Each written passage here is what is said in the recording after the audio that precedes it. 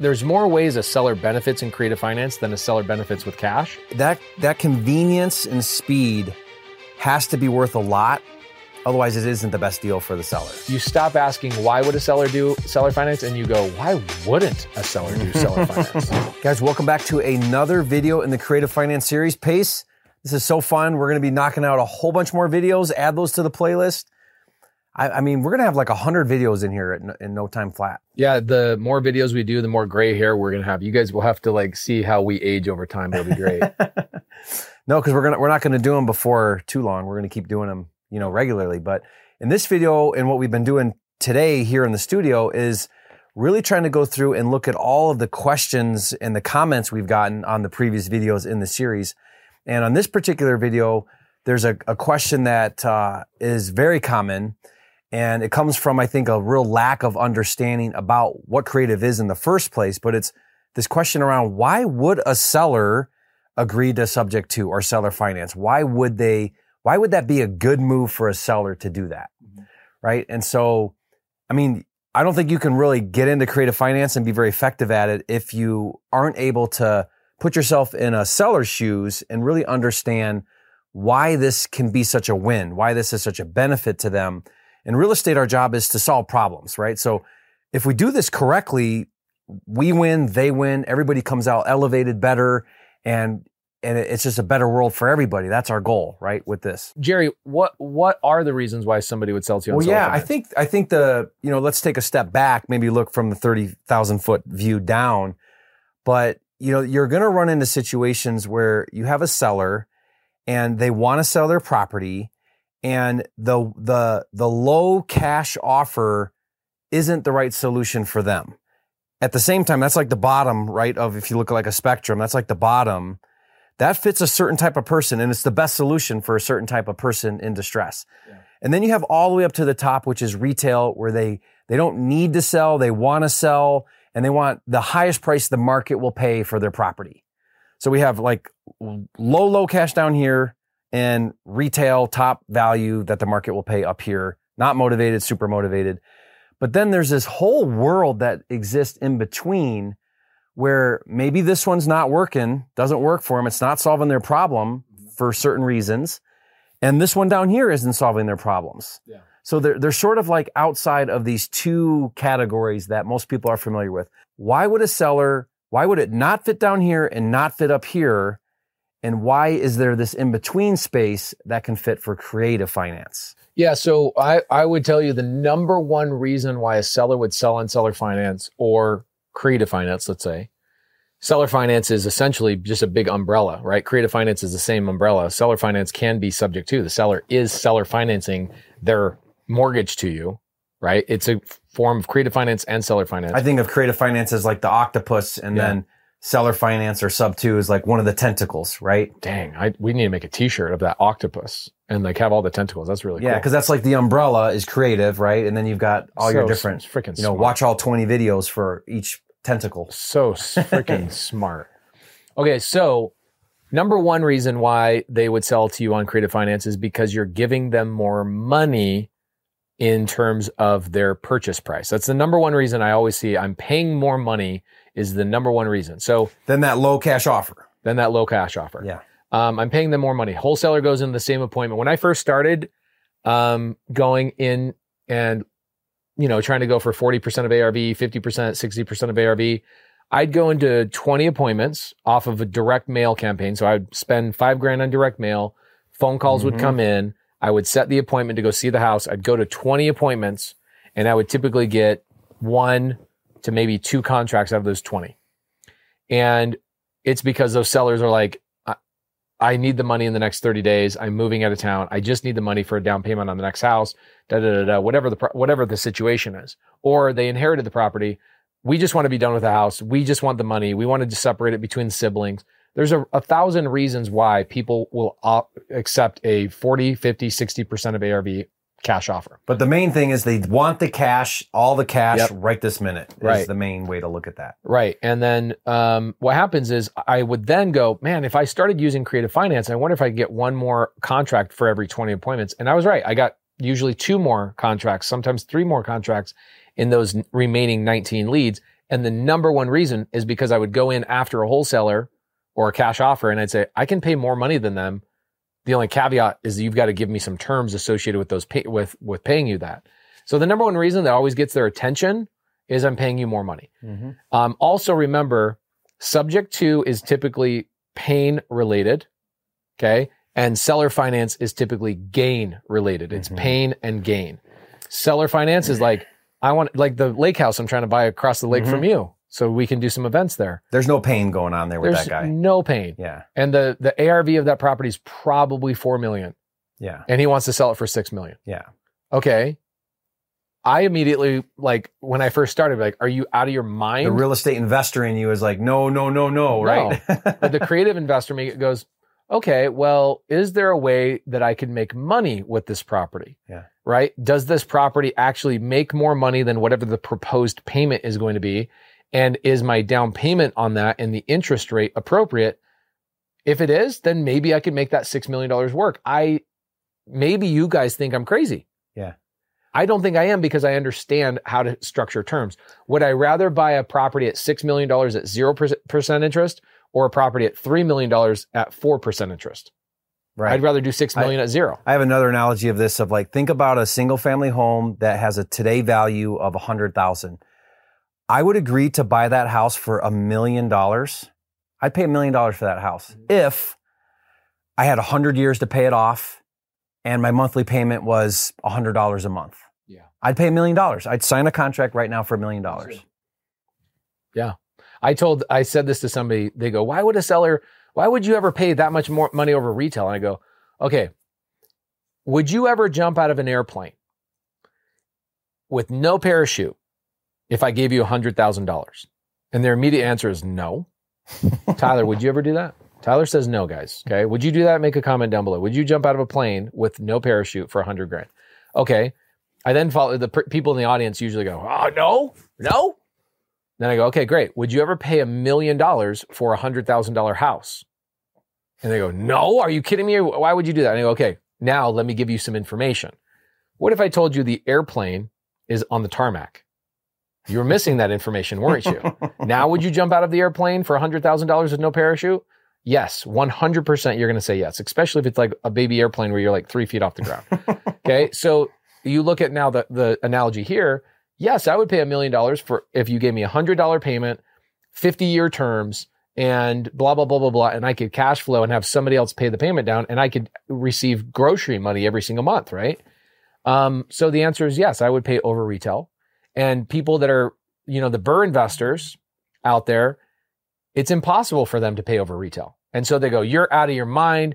You have no equity. What happens if the market turns? Guys, equity comes and equity goes. Okay. Equity is always coming and going. Okay. And when you buy a property, guess what? 99% of real estate transactions have no equity. Think about all the homeowners that are going out and buying houses on the MLS right now. Are they buying houses with equity right now? No, they're paying full price. Oh my gosh. The whole world's going to end because they're buying houses. Guys, they bought the property for a different reason than the equity. Yes, the equity is going to grow, but they bought the property to have their family and grow. And there's other value there than just the equity. For a real estate investor, I am willing to pay a little over retail because the value proposition is not the equity per se yet. The equity will come. But the value proposition actually comes in from cash flow or tax benefits. It's funny, Pace, you say that. A couple of weeks ago, I was on a live stream with wholesaling with teenagers. And that was good with both your boys, right? Yeah, neighbor kid, one of my sons, and one of my partners actually, who's amazing. And he did a live call agent and sub 2, and then we after the call, I plug all the numbers in, and he's like, "This is not a deal." Shoot, because it only cash flowed $100. It was almost break even. But the fixed interest rate was 2.8. I'm buying it. Yeah. I said to him, and he's a wholesaler, right? So he's not ready to keep it. I said to him, you will easily wholesale this deal. Yes. And he's like, how? It's not even cash flowing. I said, an investor like Pace will buy this deal all day long for that fixed 2.8 interest rate. He will not care about cash flow or the today's value, none of that. Think about this too. What do you remember the purchase price of that? No, I don't remember. Okay, so in Phoenix, the average purchase price right now is about $400,000. So let's say I buy a property. It was Virginia, so it's probably decent, you know. Okay, so Virginia, let's say it's $350,000. Okay, so I buy the property for $350,000. The benefits of the first 3 years. Okay, I'll break this down. Forget what I said about 3 years, but the benefits when you buy the property are beyond the cash flow. Okay. Cash flow is only one reason why we buy property. You got to buy property for cash flow, appreciation, tax benefits, mortgage pay down, and future leverage. Okay. Those are the 5 reasons you buy a property. So $350,000. If I bought the property for $350,000, the IRS, okay, is going to give me a tax benefit that year if I use accelerated depreciation of $89,000. So that means I can go and do $89,000 of wholesale transactions that year and pay $0 in taxes on that $89,000. That's huge. Yeah. And at the effective tax rate that I'm at, which is roughly 40%, let's say that saves me $35,000 in real taxes this year by buying that one property. Yeah. Okay, so $35,000. Think about this. I'm going to divide that by 36 months. Okay. Because let's say I'm not cash flowing in month 1. By month 36, I can guarantee I'm raising my rents. Every year raising rents. Right? Yeah. 36 months guaranteed. Even a slow growth market, you're going to raise your rents minimum every 36 months. Okay. Usually in a slow growth market, it's every 24 months. In a high growth market, you're trying to do it every 12 to 24 months. Okay.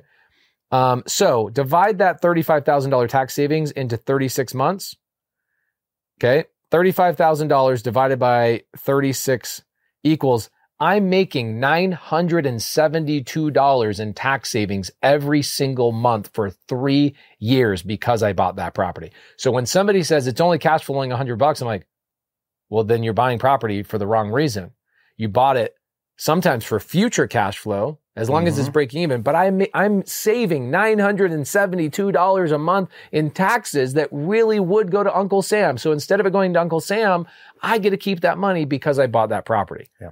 And you have the cherry on top of 2.8% interest. Oh my gosh, give me that deal right now. Yeah. Is it too late to buy that deal? I'll ask him. He told me he wholesaled it in a nanosecond. So I'll ask him if it. Okay. Yeah, seller finance. So on creative finance, the number one reason why a seller would sell on seller finance or subject to is that they're getting a higher purchase price. The number 2 reason that I see is that, especially in seller finance, okay, in seller finance, in my multifamily world, you're getting a lot of sellers that are selling, like we just got a 160 unit in Tucson, $20 million under contract. Seller has owned that property for 40 years.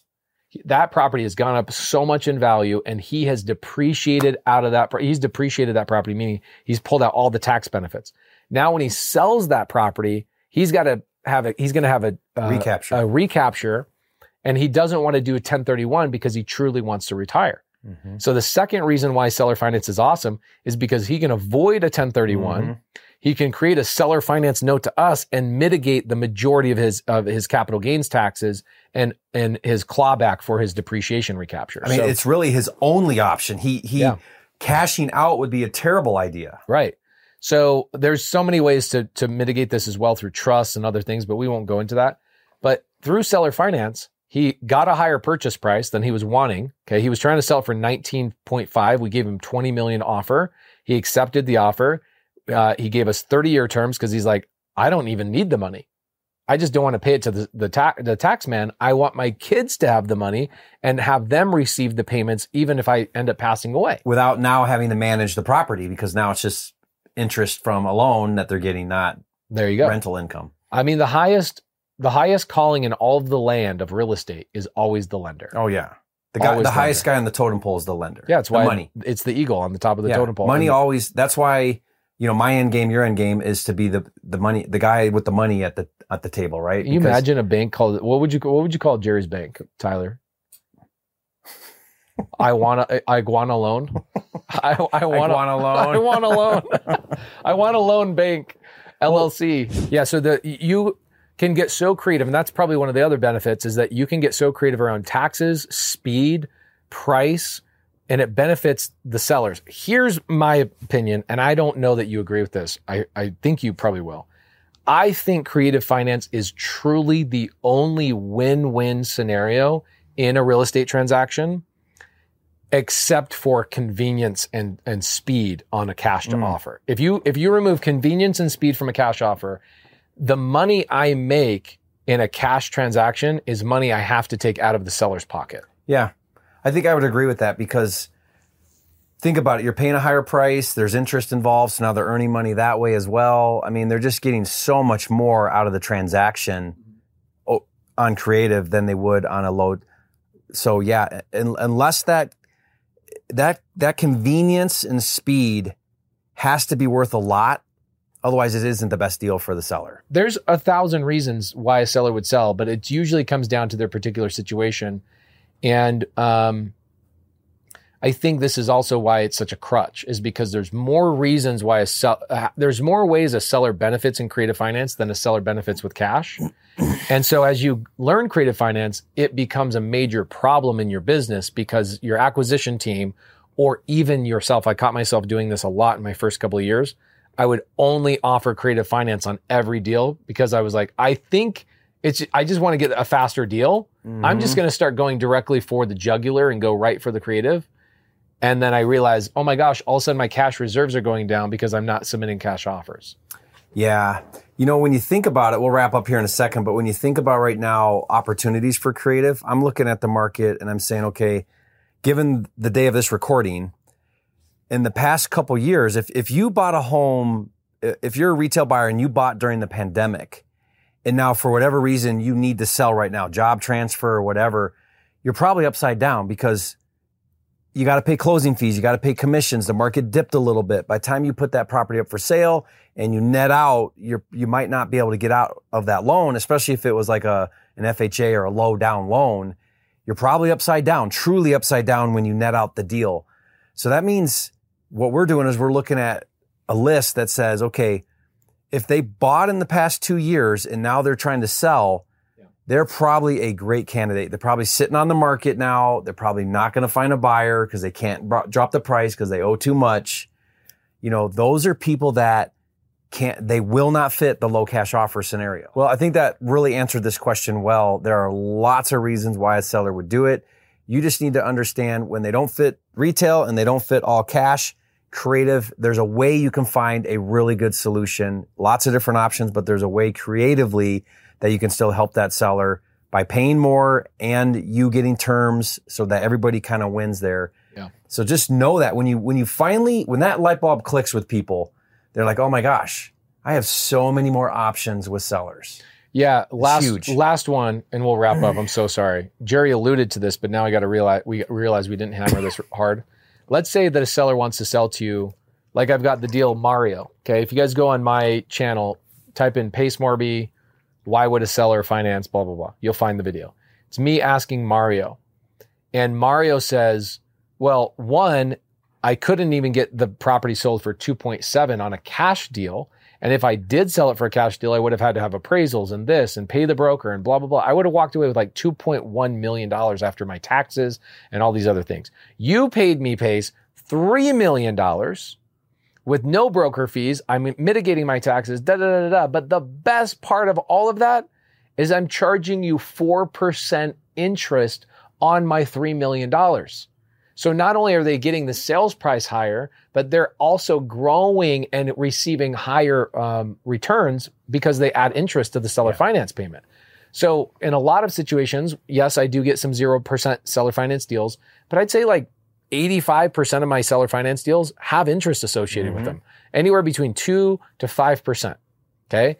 And those sellers are not just getting a higher purchase price, but they're truly making more money long-term while mitigating some of the taxes they would have incurred. So brilliant. Yeah. It is, I look at it and I'm like, once you understand this, you stop asking, why would a seller do seller finance? And you go, why wouldn't a seller do seller finance? Right? That's actually a better way to look at it. Mm-hmm. Yeah. Awesome.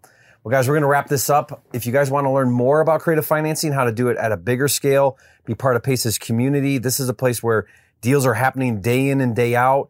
You get the best mentorship on how to do seller finance, how to do subject to, and all the other creative finance strategies. Go to paceandjerry.com. On there, what you'll need to do is put your email in. You'll schedule a call with Pace's team, and they'll sit down with you and see if it's a good fit for you to be part of the creative finance community. And guys, we appreciate you. We're going to keep doing videos like this, so watch out for the next video. We put this all in a playlist, so be sure that you've got that playlist link. It'll give you all of these videos that Pace has done where he's sitting down and just opening up and breaking down all of these strategies with creative. So again, thank you, Pace. Yes. Appreciate you, and we'll see you guys on the next video.